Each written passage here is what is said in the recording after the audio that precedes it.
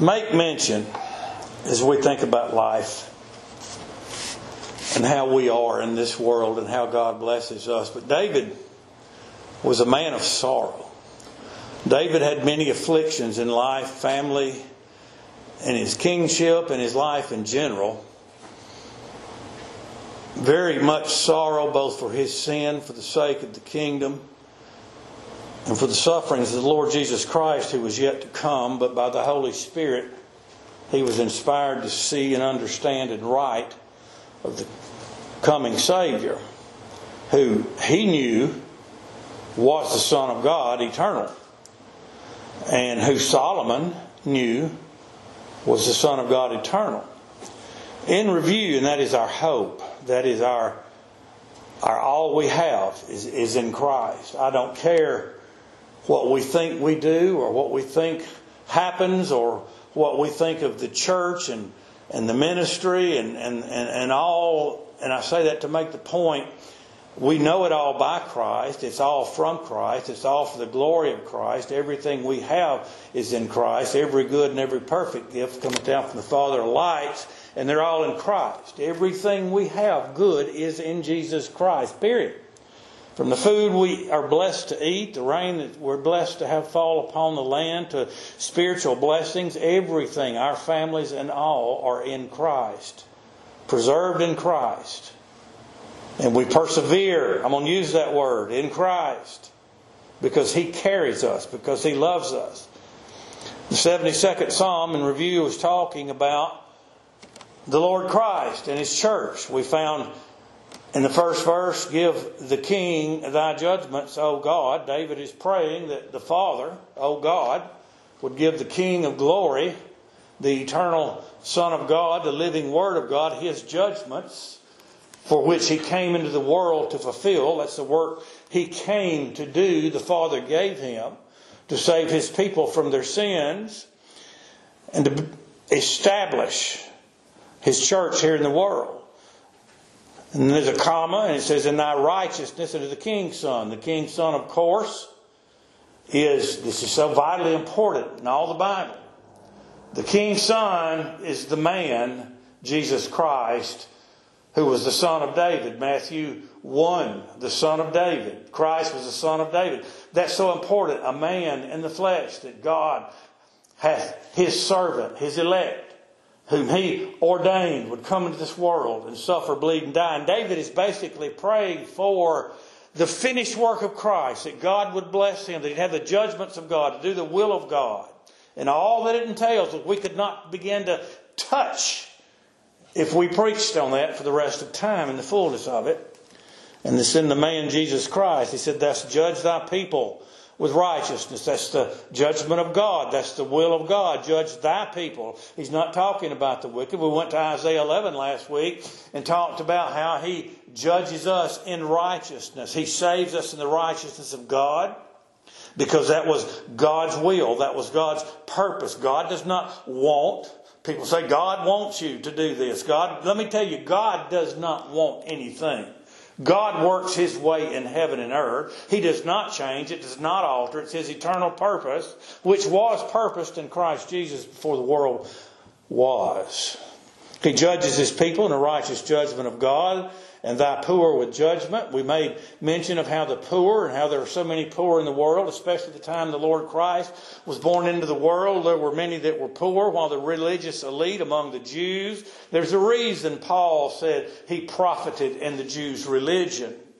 The religion of that day, much like much of the religion of this day, is about a dollar bill or a piece of gold, and for the riches of the ministry.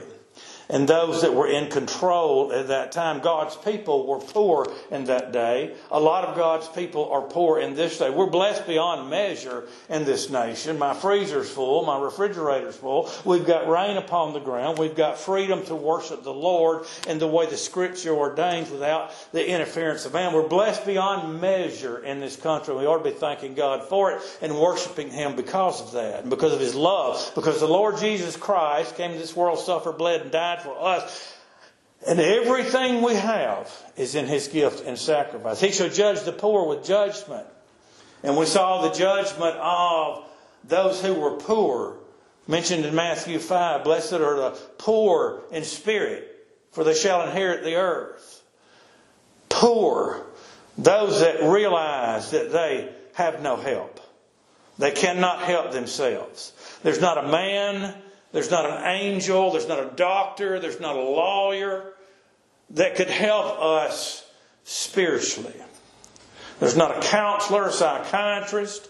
We cannot help ourselves. We are morally bankrupt with nothing to offer and unable to save ourselves. Much less know God. Much less walk with God. But He came to us. He saved us. He gave us of His Spirit and unction and anointing. He causes us to know the Lord Christ when He writes His law upon our inward parts. The judgment of God and Him leading us and carrying us. The judgment of God and Him comforting us when we sorrow. When we've lost a loved one. When we've lost, you expect by nature to lose those older than you. So many have lost a child. And we cannot get any comfort from that from anyone but Christ. The day we buried our twins over there, Daddy and me and Ben and Rachel, that's something you don't expect to see. We sang that song earlier, Tempted and Tried. It makes mention of when death has come and taken our loved ones. I remember right after my brother in Christ, Mike Samples, died. I was at Beulah Church that following Sunday, and his mother called that song out. And I remember reading those words in verse 2. When death has come and taken our loved ones. But she had comfort in Christ. She had comfort of her Son in Christ. That's in Christ. That's where God leads us in judgment. That's where God carries us. Where God blesses those that are poor. Those that realize they have no hope without Christ. They have no peace without Christ. And because they do have hope in Christ. And they do have peace in Christ, in the knowledge of the Son of God, Jesus Christ. This text is about the Lord and His church and the preaching of the gospel. We'll cover that as we get through the last of this. But understand the peace that comes from that and the knowledge the Holy Spirit gives to us to the preaching of the gospel, the judgment of God. And all Israel shall be saved. In the Lord. That's not all physical Israel, that's all the spiritual. All the elect of God will be saved in the Lord. If they love God, they'll be with God because God loved them first. They cannot love someone they don't know. Our nature is against God. We can't know God, so God reveals Himself to us in Christ. The mountains, 52:7 of Isaiah, how beautiful upon the mountains are the feet of those that preach the gospel, that publish unto Zion, the church, thy God reigneth. The mountain shall bring peace to the people. The church brings peace to the people. It's called Jerusalem. David took the stronghold of Jerusalem, of Zion, the city of God. Jerusalem means the foundation of God's peace. The church here in this world preaches the foundation of God's peace. Back to Isaiah 52:7, that declare unto Zion, thy God reigneth. It's all about the Lord Jesus Christ, for He is God in the flesh. God became flesh. He didn't become flesh. I don't like that. Why do I say it? He was made flesh. The living Word of God, the eternal Son, was made flesh and dwelt among us. He was not, for the first time, the one who is the eternal Son of God, the living Word of God. I make this point with that to clarify He's eternal. He was not yet made incarnate, born of a woman, yet David knew Him. Yet Solomon knew Him. The prophets of old knew Him. He sat in the door of the tent with Abraham. He walked with Adam and Eve in the garden. He was there when the world was created. God said, let us make man in our image. This living Word of God was made flesh. And He said, upon this rock of revelation will I build my church, and the gates of hell shall not prevail against it. We stand in the judgment of God. We stand in the reign of God, the rule of God in our heart, and the knowledge of Jesus Christ, His Son. He shall judge. The mountains shall bring peace to the people, the little hills by righteousness. The mountains of the Mount Zion, made mention in Revelation 14, and a lamb stood upon the Mount Zion. That's the kingdom of God. Here in this world, the mountains shall bring peace to the people. We have in the church peace as we worship God. And the little hills, the hills of Zion, little Beulah, Bethel spots, the little churches all over the land. By righteousness, by the righteousness of God in Christ. He shall judge the poor of the people, those poor in spirit, those who look for Him, those who love Him, poor, knowing they have nothing of themselves. He shall save the children of the needy, our prosperity, our children, spiritually speaking, of the needy. We're all needy. Every child of God is needy. He goes on to say that as we are needy, then therefore, because our children came from us, they are also in need of Christ. He is our only help. He's our only salvation. He is our only Redeemer. He shall judge the poor of the people. He shall save the children of the needy, and shall break in pieces the oppressor. I love that.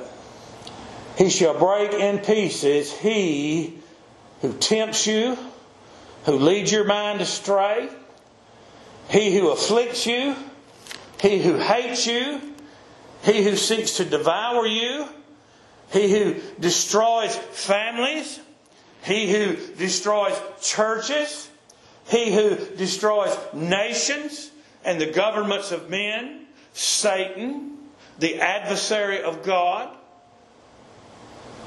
God, who is Christ, Christ who is God. Don't tell me Christ does not judge. He shall judge the quick and the dead. Well, the Lord just wants to love you and help you. He loves and helps His people. He shall break the oppressor in pieces. He breaks him daily as He saves His people. Daily, temporally, from things seen and unseen in this world, from things we know about and things we do not know about in this world of darkness and time, where the prince of the power of the air reigneth in the earth. He breaks him in pieces and delivers us on the last day. In the day of judgment, He will certainly break him forever, for he will be cast into the everlasting lake of fire. The oppressor, the devil. But He's broken the oppressor. He quickens His people as it pleases Him by His Spirit. He gives them life. He calls them. He gives them knowledge of the Son Jesus Christ. We are so blessed. Let me say this. If a man has never heard the gospel preached in some foreign country of darkness where Christianity is not allowed, God still touches His people in their heart, and they still know Christ. And they will stand with Him in heaven in immortal glory. But make no doubt about how blessed we are to live in a land in which the gospel is preached in the church of the Lord Jesus Christ, and to have the depths of the gospel. Remember going through the 23rd Psalm, the deep, still waters, the deep knowledge of God revealed unto us by His Spirit in the preaching of the gospel. He breaks in pieces the oppressor. They shall fear Thee, God, as long as the sun and moon endureth. When I say God, I mean Christ. As long as the sun and moon endure throughout all generations, as long as time exists, they shall fear Thee. What does that teach us? That teaches us that as long as the sun and the moon endure, until the time the Lord Jesus Christ returns as the Son of Man in the fullness of His glory, until that point in time, into that time in eternity, when the world is no more, there will always be a church somewhere in this world to bear witness unto Christ. To preach Thy God reigneth. To preach the sovereignty of God. To preach, repent ye, for the kingdom of heaven, or the kingdom of God, both the same, or at hand. That doesn't mean repent and be saved. It means repent because God hath saved you, and serve the Lord and enjoy the blessing. Turn aside from the world. Turn aside from sin and Satan, whom He hath destroyed, whom He hath broken to pieces, and follow the Lord and share in the blessings of God in a deeper sense. He shall come down like rain upon the mown grass. You cut the grass, it rains, and it sprouts back up again. As showers that water the earth, in His days shall the righteous flourish. We went to Isaiah and talked where God said, and I will pour waters upon the dry ground. We're the planting of the Lord. God waters us. Paul said in 1 Corinthians, I believe, 3, one plants the seed in preaching. One waters the seed by preaching. That's the work of the ministry, to preach and teach the children of God. But God giveth the increase. Give the glory to God. It's not the ministry. They're poor, sinful men who strive to preach the glory of Jesus Christ while they walk and live in this sinful body. Give the glory to God. And Christ, who is without sin, but took our sin upon Himself when His body became sin, when He was nailed to the cross and laid down His life and raised it up again. He shall come down like rain upon the mown grass, cut grass, as showers that water the earth. In His days. We are in His days. Eventually, we're going to get to the 118th Psalm. It talks about the day of the Lord. We are in the day of the Lord. People look for the latter days. We are in the latter days. This is the day of Christ. This is the church of Christ. And it will be here until He ends this world, when He appears in His glory, and the earth and heaven will fade away before His glory. In His days shall the righteous flourish, the children of God, the elect of God shall flourish, those in the church shall flourish. Didn't say we'd flourish monetarily. Didn't say we'd flourish in fancy buildings. And I have nothing against a fancy building. I've seen some newer churches been built in the last 15 years that are beautiful buildings. I have no problem making the house of God as beautiful as we can make it. I have no problem with that. But this is talking about flourishing in godliness, flourishing in the Spirit of God, flourishing in the knowledge of Christ, walking with Christ, magnifying Christ, manifesting Christ and the finished work of Christ in our body as we live in this dark, sinful world, giving glory to the King of glory, who humbled Himself down to the hand of death and laid His life down for us in the death of the cross. He saved us. We flourish in that. We pour our hearts out in praise, Abba Father, as we strive in fighting Satan, to present our bodies a living sacrifice unto Him. I hear people say, present your bodies a living sacrifice. That's what the Bible says. As if it's easy. It's hard to walk in this body of sin and present this body as a sacrifice to God. We cannot do it alone. Satan attacks us. Satan strives to cause us great sorrow. But Paul said, I can do all things. That means all things God wills. All things godly in Christ, which strengtheneth me. And we will flourish as long as the moon endureth. He shall have dominion from sea to sea, and from the river unto the ends of the earth. That's the Gentiles, sea to sea, four corners of the earth. Every elect child of God among the Gentiles, among the nations. And from the river, that's the river Euphrates, which is on the east side of Eden. The light is on the east side. The light comes up in nature in the east and goes to the west. Christ is the light of God. People ask me, why do you say Christ shall appear in the eastern sky? Because the light comes from the east. God reveals that to us in nature. He will have dominion amongst all Gentiles from the river Euphrates unto the ends of the earth. God's elect among the Gentiles. They that dwell in the wilderness shall bow before Him, and His enemies shall lick the dust. Made this statement last week. All shall bow before Him. All. the elect and the non-elect. Isaiah 45.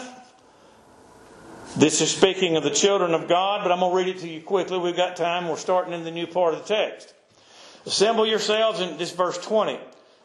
And come. This is the church. Draw near together, ye that are escaped of the nations. You who have escaped from the idolatry of the Gentiles, from where you were scattered when I scattered you because of your sin. God is our help. They have no knowledge that set up the wood of their graven image and pray unto a God that cannot save. These Gentiles among whom you dwell have no knowledge of God. Remember Ephesians? They were apart from God. They were far off from God. They were without God in the world. They worshiped things that they built and they made out of wood and overlaid with gold. They had no knowledge of God. They pray unto a God that cannot save. He said, tell ye. What's that? Tell ye. What's he prophesying of? Preach the gospel. Because God is going to draw His elect from the four corners of the world, from the nations, from the Gentiles. Tell ye and bring them near. Yea, let them take counsel together. Who hath declared this from ancient time? Who hath told it from that time? Have not I the Lord, Him alone. And there is no God else beside me, a just God and a Savior. There is none beside me. Look unto me and be ye saved, all the ends of the earth. That is a temporal saving. That is a temporal saving. We're saved in God giving us the Spirit of God and the sacrifice of Christ. This is a temporal saving of the church in the world, looking unto Christ and following Him. Look unto me and be ye saved, all the ends of the earth, for I am God and there is none else. Now here's what I wanted to get to. I had sworn by myself, the word has gone out of my mouth in righteousness, and shall not return, that unto me every knee shall bow. Every tongue shall swear. Surely shall one say, in the Lord have our righteousness and strength. Where? In the Lord. Even to Him shall men come. If I be lifted up from the earth, will draw all men unto me. He draws all the children of God unto Him. Surely shall one say, in the Lord have our righteousness and strength. Even to Him shall men come, and all that are incensed against him shall be ashamed. And the Lord shall all the seed of Israel, spiritual seed, not the nation, be justified and shall glory. Go to Philippians. And let's find Paul speaking of that text in chapter 2. And we will find, I'll just start in the middle. Speaking of Christ, wherefore God also hath highly exalted Him, the man, flesh and blood, Jesus Christ. Where is He exalted to? The right hand of the Majesty on high, and given Him a name which is above every name, that at the name of Jesus, our Savior, every knee should bow. Of things in heaven, things dead and gone, things that have never left heaven, things created in heaven, people here that have died and their souls are now in heaven. They bow to Him. Does that not give us hope? Does that not give us hope? The knowledge that our brethren who love the Lord are now there in heaven in immortal glory, bowing before, worshiping, submitting themselves unto the Lamb of God, the King of Kings.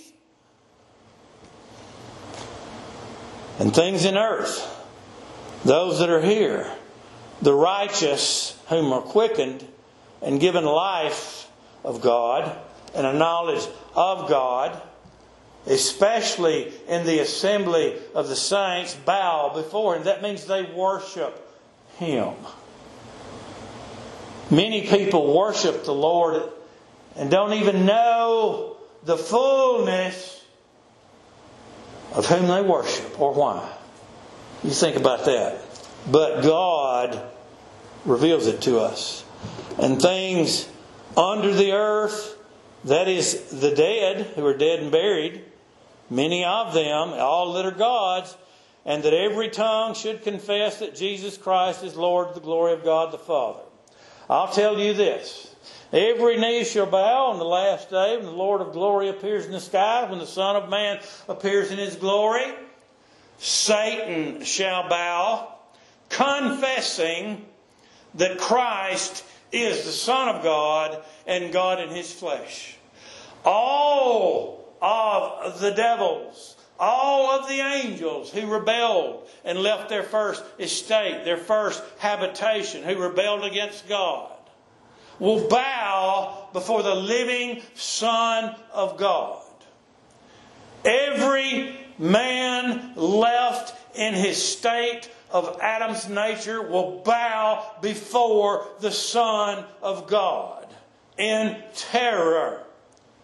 And every elect child of God that God chose, that God gave to the Son, that the Son died for, whether Jew or Gentile, shall bow in an adoration of Christ and His glory, out of thankfulness and humbleness for His love and His grace and His mercy upon us, and for being delivered into the eternal, immortal kingdom of God above. The kings of Tarshish and of the isle shall bring presents. Said this last week. Tarshish represents the sea, coastal city. And of the isle shall bring presents. And I mentioned this last week, Matthew 2. Those who came from the east bearing gifts unto the Lord Jesus Christ. Gold, frankincense, myrrh. This represents Gentiles. Tarshish, a coastal city, an island. And the isle shall bring presents, bringing presents to Christ. Genesis 10, the seed of Japheth. By these were the isles of the Gentiles divided. The isles, God's elect, of the Gentiles in the sea will bring presents. The kings of Sheba and Seba shall offer gifts. Holy, well, you're holy. This is representing you. Holy, powerful, well-known kings of power and authority. Well, how in the world does that represent my sinful being? Because God hath made you kings and priests unto Him, and you are well known, and you stand in the power of His Christ. Yea, all kings shall fall down before Him. We talk about being kings and priests because we're priests because we're enabled and caused by the Holy Spirit to worship the Lamb. That's what a priest does, is worship. And we're called kings once again because we live and reign over sin and death in this world in Christ. All kings shall fall down before Him. The kings of the earth shall fall down before Him, both the righteous and the evil. Mentioned Hitler last week. He'll fall before Him. All nations, Gentiles, shall serve Him. For He, Christ, shall deliver the needy when He cries. When we cry out to God in Christ, when we pray. Sometimes you pray, you don't even know what to pray for. You get in the bed, you lay down, you start trying to pray, and all you can do is groan. Groans and utterings. But by the Spirit, Abba Father, save Father, that is the cry of a slave. Save me, Father. We were enslaved to the law, enslaved to sin and death. Abba, Father, save, Father. He has saved us. We pray to God. We're needy. And our prayers are accepted in one way only, in the sacrifice of the Lamb of God, the Lord Jesus Christ. For He shall deliver the needy when He crieth. The poor also, those that are poor in spirit. And him that hath no helper. There's no one to help. Said in one place, when He was taken, when Judas betrayed Him with a kiss, they all forsook Him and fled. He was alone. He says in another place, there was none to help. Mine own arm, representing power. That arm is Christ, the power of God. And that's how we're saved. We hath no helper but our Lord. We need no helper but our Lord. He shall spare the poor and needy, and shall save the souls of the needy. He spares us from temptation. He spares us from sorrow and heartache and sin and trial and tribulation. He saves the souls of the needy. Certainly Christ finished the salvation of eternity. Upon the cross, it is finished, and He bowed His head and gave up the ghost. But there is a saving here which is temporal, where He walks with us daily, and He saves our souls daily. One of the last few verses in James tells us that He that correcteth, this is not verbatim, the sinner from the error of his ways has saved a soul from death. I can't save you from hell and that second death. You cannot save me from hell and that second death. So that cannot possibly be talking about heaven and immortal glory. Rightly divide the word of truth. The death we're being saved from is being saved from the error of walking in our ways, possibly being out of the church and walking in the darkness alone with the feeling, for God would never leave us nor forsake us, but with the feeling that we are alone, that we're in total desolation, and realizing that we have no help and we've forsaken our Lord, feeling alone in this dark world. He shall save the souls of the needy. He shall redeem their soul from deceit and violence. Did not say He will keep them from deceit and violence. Many children of God walk in deceit outside any religious order. Many of God's children in religious orders of man, Ephesians, the winds of doctrine that float through the air, denying that salvation is totally in the blood of Christ and totally for His glory. God does not need us to save souls to heaven. That's done in Christ. That glory belongs to Christ and Him alone. It says He'll redeem our soul from deceit. He'll buy us. He purchases us. Redeem means to purchase, to buy back. He'll bring us back to God from all this deceit. Everything we should have seen in the book of Revelation was highly about deception and Antichrist. He redeems us from that. He brings us back to God. And violence.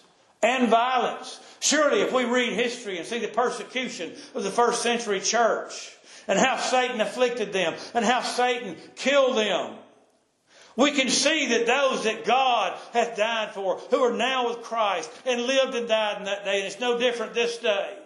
They're bought back from that violence. They're redeemed from it. It may be in death its very self. And if you want to see one who'd been deceived and redeemed at the same time from deceit, at the same time that he was redeemed from violence, look at the thief on the cross. Malefactor, criminal, guilty of death, nailed to a cross at the right hand of our Savior. At the point of death, after being deceived his whole life, there wasn't a preacher, there wasn't a Sunday school, there was the Lord Jesus Christ. Gave him life and told him, "This day thou shalt be with me in paradise." There is a redemption from deceit. He was made to see the Lord as all children of God are before they leave this world. And he was redeemed from the death. That day was with Christ in paradise. And I love this next one. And precious shall be their blood in His sight. Precious shall be their blood. All the way back to Genesis, we find a man by the name of Abel. As far as the Bible teaches us, we only know of 4 people in the world at that time. Does not say they didn't have brothers and sisters already born, I don't believe. We know there were later other descendants of Adam, as in siblings and brothers and sisters, rather, not siblings to Adam, but siblings to Cain and Abel. But my point is, as far as we know, when there was 4 people in the world, there was a murder, there was a death. The wicked Cain slew the righteous Abel. And the Lord said, the voice of thy brother's blood crieth unto me from the ground. Abel's blood was precious in the sight of the Lord. He was a keeper of sheep.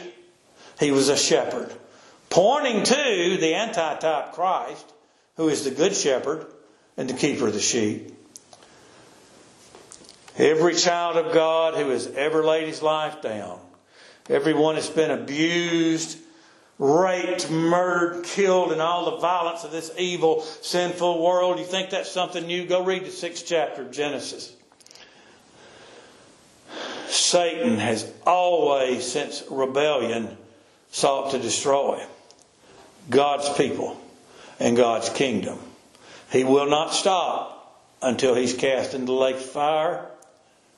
He cannot succeed eternally. But their blood is precious in his sight. Now that brings us up to Hebrews, where we find the blood. That's more, speaketh better things than that of Abel. Abel cried out for vengeance. And God is the judge and he's the avenger. Vengeance is mine, saith the Lord. That's something hard for me to let go in my nature, but it's God's vengeance. Stand down. But the blood of Christ speaks redemption. He shall redeem their soul from deceit and violence.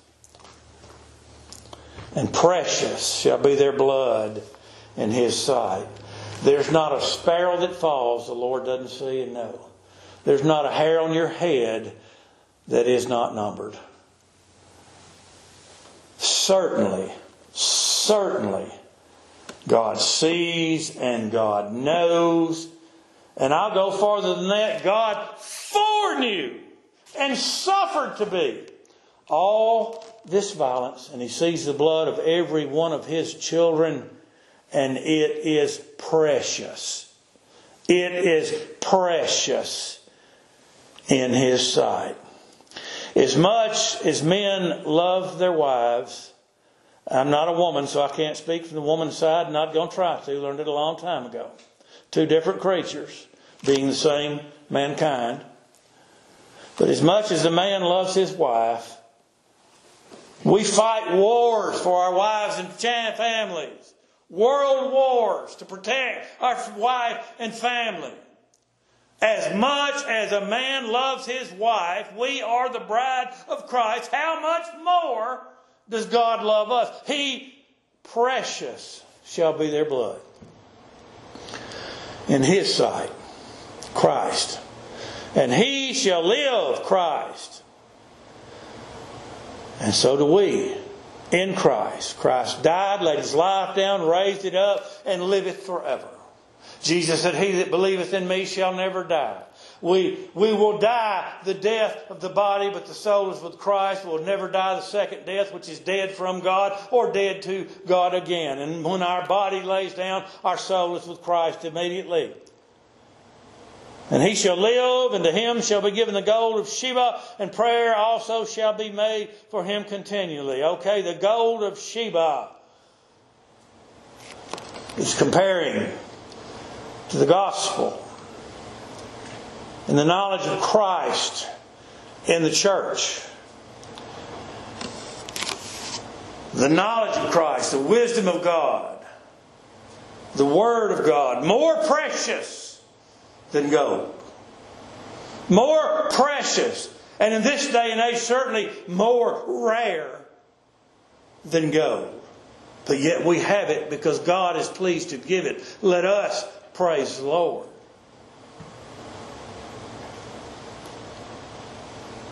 And he shall live, and to him shall be given of the gold of Sheba. Prayer also shall be made for him. And regarding to Christ, that's the glory of God on the man. Prayer on the man Jesus Christ. Prayer also shall be made for him continually. Two aspects to that, if I can grab them both, the Lord will help me. Prayer made for him. We pray for the cause of Christ every single day. Almost every single time I pray for Zion. I pray for the church. Every minister I know is the same way. I do believe that every child of God prays for the church. Prayer shall be made for him continually. As far as this pertaining to Christ and us, he's at the right hand of the Majesty on high, where he forever maketh intercession for the saints. He prays for us. Why would the Son of God have to pray? The man in the body, Jesus Christ, prays to the Father. He told Peter, I have prayed for thee. He intercedes for us. And daily shall he, Christ, be praised. Every day, every time we pray, every time we cry out, every time we look at him, every time we realize that our only hope is in Christ. When we realize, sometimes we think we're in desperation and low down in sorrow, and we cry to God, and in that action God is praised. Because when we realize that our only hope is in God, it brings praise to God who came to this world and lived and died for us.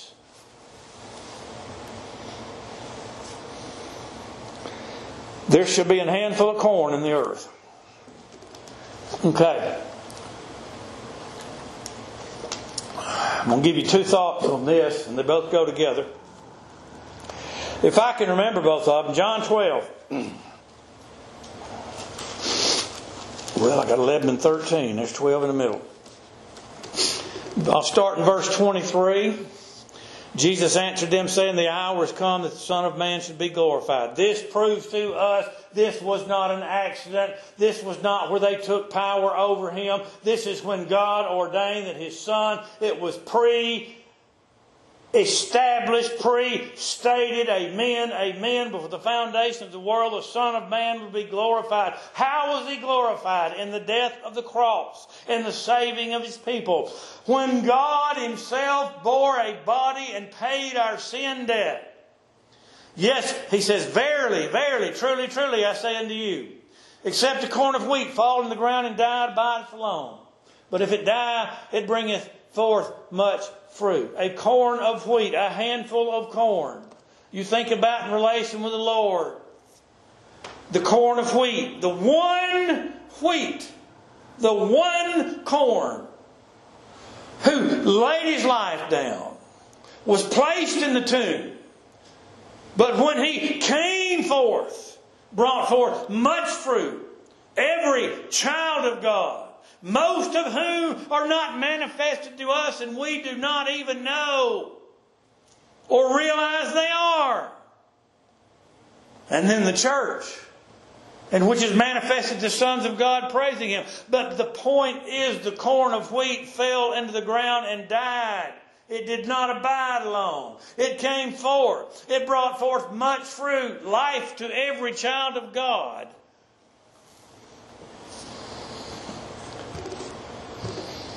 Remember John 6? I'm not going there. I don't have time. Except you eat of my body and drink of my blood. You have no life in you if you don't. What's he saying? We live on the body of Christ and the blood of Christ. What is communion? We show the Lord's death till he comes. We feast on the manna from on high, as did the Israelites in the wilderness. The body of Christ feeds us. We learn of His sacrifice. We learn of the sufferings of His body. We learn that God was made flesh and suffered and bled and died for us and shed His blood. Because without the shedding of blood, there's no remission of sin. It was not my blood or your blood. It was His. It was not my body or your body. It was His. It was not the suffering I deserved or we deserved, because He bore it for us. A handful of corn. The Jews regarded the man as a little man. His work would come to nothing. Just a little handful of corn. But this is the Lord of glory. There shall be a handful of corn in the earth. It's here. Praise God. We have this knowledge in the preaching of the gospel. It's in the earth, upon the top of the mountains. Once again, Zion, the church, the kingdom of God. The fruit thereof shall shake like Lebanon. This pertains or reflects to a field of wheat that's ripe and ready to be picked, and the wind blowing through it and the noise that it makes. The church makes a noise. There's noise coming from the temple. Isaiah 66, I believe, a noise was heard in the temple.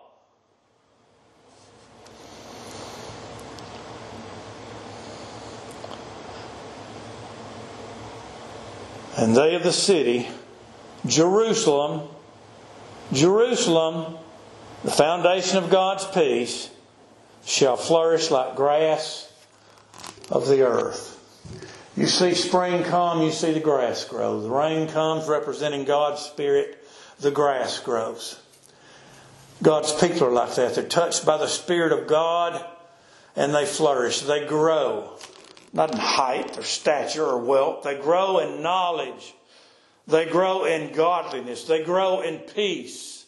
They grow in the eyes of the Lord, serving the Lord Savior as they fight against sin and Satan reigning over it by Christ. As they strive to turn aside from their nature and the things of the world, even though they fight, even though they fall, even though many times they lose, but God picks them up and they grow in the sight of the Lord and they're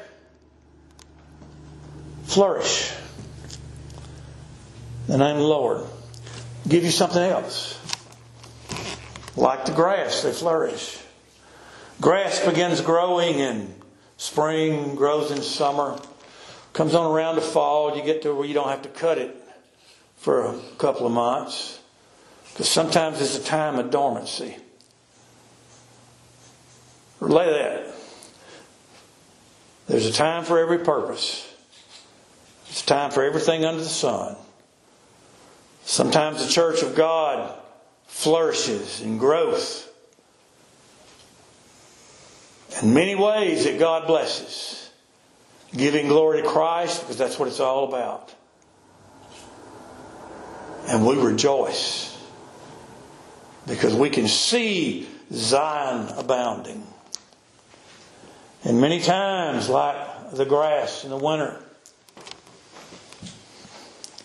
sometimes it appears like we're dead.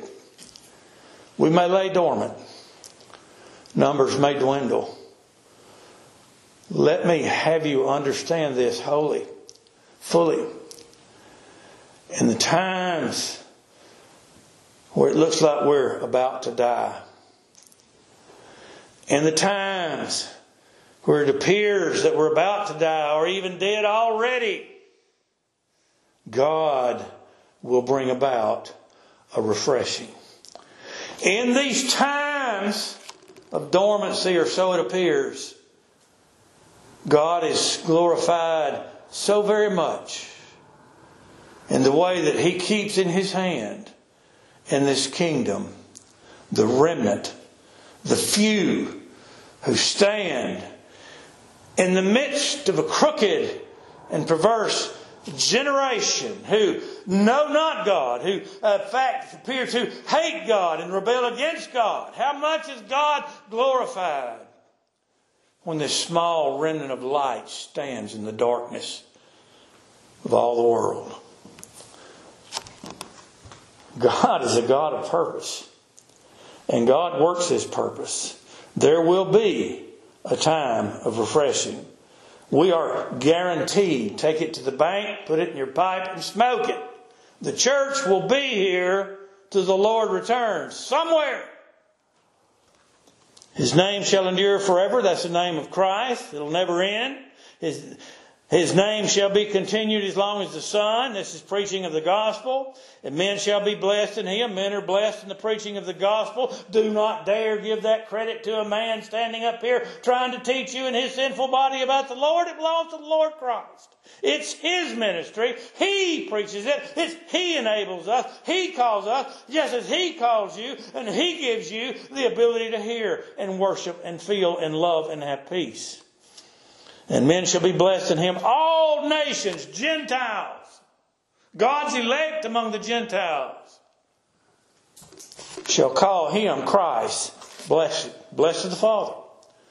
Blessed be the Lord God, Christ, the God of Israel, Christ, who only doeth wondrous things. Christ, all things are created by Him in heaven and earth. Okay? The church is created by Him. Your new creature is created by Him. You'll stand in heaven in immortal glory with a resurrected or changed body. If you're alive when the Lord returns, it'll be changed. If you're resurrected, it'll be resurrected by Him. He's the power of God. He only doeth wondrous things. The church does not need another helper. And blessed be His glorious name forever. This is what we cry. And let the whole earth be filled with His glory. Very quickly, because I'm out of time. The sun coming up, going down, the moon, the stars, the sun, all that shines. The glory of God. Every born again child of God walking through this world trying to serve God, whether they're in the church or not, but especially in the church. Glorify God. The whole earth is full of His glory. Wish I'd take some more time there, but I'm out. Blessed be His glorious name forever, and let the whole earth be filled with His glory. Amen and amen. Now those many people say that's where the psalm ended. Some say this next verse, is a little short sentence, is going to be at the time Solomon was anointed king, about the time that David was to die. They say it was added. Some people say that David wrote these and put them in order, and this was originally the last psalm, but it was put here. I think the Jews have 5 books of Psalms. But I see it this way, and I believe this is more scriptural. We don't look for what men say and think. We look for the Scripture. We know the Holy Spirit inspired the Holy Ghost. Whether David put this here or Solomon or whoever put it here, let me say it that way, the Holy Spirit penned the Scripture, so God put it here. That's the way I see it. The entire Bible, whether it's Hebrew, Greek, or King James, inspired of God. Period.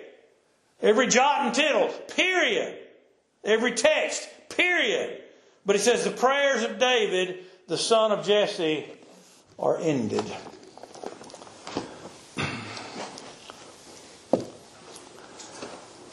I think what David is relating here, as he was before Christ, a prophet prophesying of Christ who would come, that when these things have come to pass, the work of Christ will be finished in the church. Here he established.